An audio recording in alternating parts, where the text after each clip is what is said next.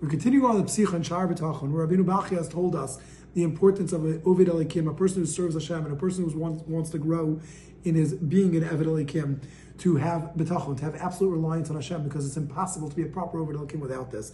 And we explained as well that there are a number of benefits. The first benefit being that a person who's a Baal B'tachon is like an Eved. He's like a servant. He gives himself over, and he's completely taken care of. He has no worries, no concerns. Second is he has no subservience to anybody else. He only has his relationship with Hashem. Anyone else is irrelevant. He doesn't need to hope or want anything from anyone else. And if someone's doing something wrong, he'll rebuke them, and he'll know that he doesn't have to worry that he'll suffer consequences as a result. The third thing is he's fully available to dedicate himself to Hashem, so much so that he's even better than the alchemist who can create gold or silver out of different metals, because he knows that every single one of his needs are taken care of. Not only that, there are 10 benefits that a Baal B'tachon has, as opposed to the person who's an alchemist. The fourth thing, we continued on, and we explained that when a person who's a Baal B'tachon, money doesn't make any difference to him. If he has it, he's thankful to Hashem for it, and he understands he has to use it to be generous and to use it in the proper ways to serve and fulfill his needs to Hashem as well as to other people. If he doesn't have money, he understands that this is a gift from Hashem to not have the money and not be distracted and disturbed by the constant worries and concerns of having money. If he has it and then he loses it, again, it doesn't bother him because he understands Hashem gave it to him and Hashem took it from him.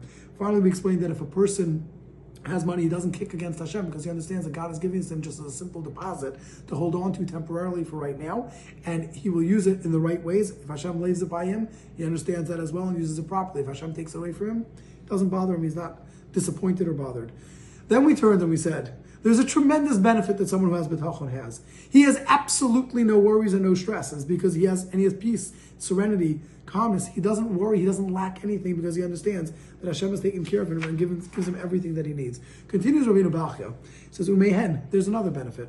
Menuchas hanefesh mileches b'darchim harachukim.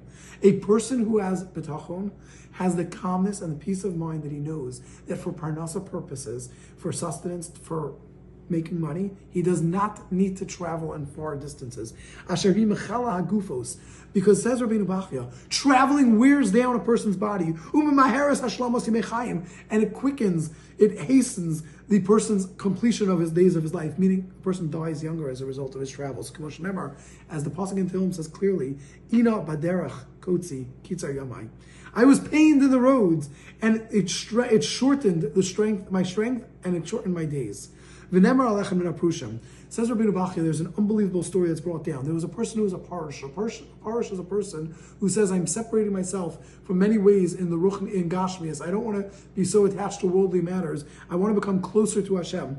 Ki halach el eretz rechoka. He went away. He traveled to a distant place. Levakesh hateref betchilas prishuso. He went to work somewhere else. He went to a far off land when he was beginning his levels of becoming a parish. He was starting on this.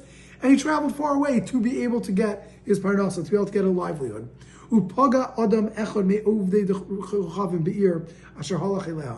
As he's traveling, he meets up with a person who's a guy. He serves Avodah Zarah in the city where he traveled to. Amar lo ha-parish. The parish who is going, we call him already a parish. He's on his way to become one. He already is a parish. He says, he says, how foolish are you, how blind are you, and you have such a lack of understanding in the fact that what are you doing? You're serving the stars. There's a God above. And what do you do? You're serving stars. Amar Loham Goshi. This person said to him, you're telling me I'm making a mistake. What do you serve? Amar Lo HaParish. The Parish says, Ani Oved. I am serving Habore, the creator. Hayachol, the one who's all capable. Hamechalkel, the one who sustains and gives everyone everything they need. Ha'echad, the one and only. Hamatrif, the one who provides all our needs. Asher ein kamohu, there is no one like Hashem. Amar lo Hamgoshi. This person turned to him and said to him, Pa'olcha soser estavarecha. Your actions are contradicting your words. Your words are beautiful. It's amazing who you serve, but you're a hypocrite. And explains to him why. Amar lo HaParish, vehech. The Parish says, why? How? Amarlo, ilu hayamasha marta emes. If what you say is true, that you're serving the one, the only, the one who's fully capable of give you everything. Hayamatrifcha bi'ircha kemoshe trifcha hena. The God that you're talking about, He can provide for you whatever you need in your city the same way you're traveling out here.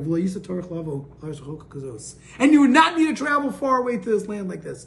V'nifsika tanas aparish. The Parish was intelligent enough and he was on his way enough to become a Parish that he cut off his claims. Vishav La'ato, he returned to his land, and he became a true Parish from that time. After that, he never left from his city again.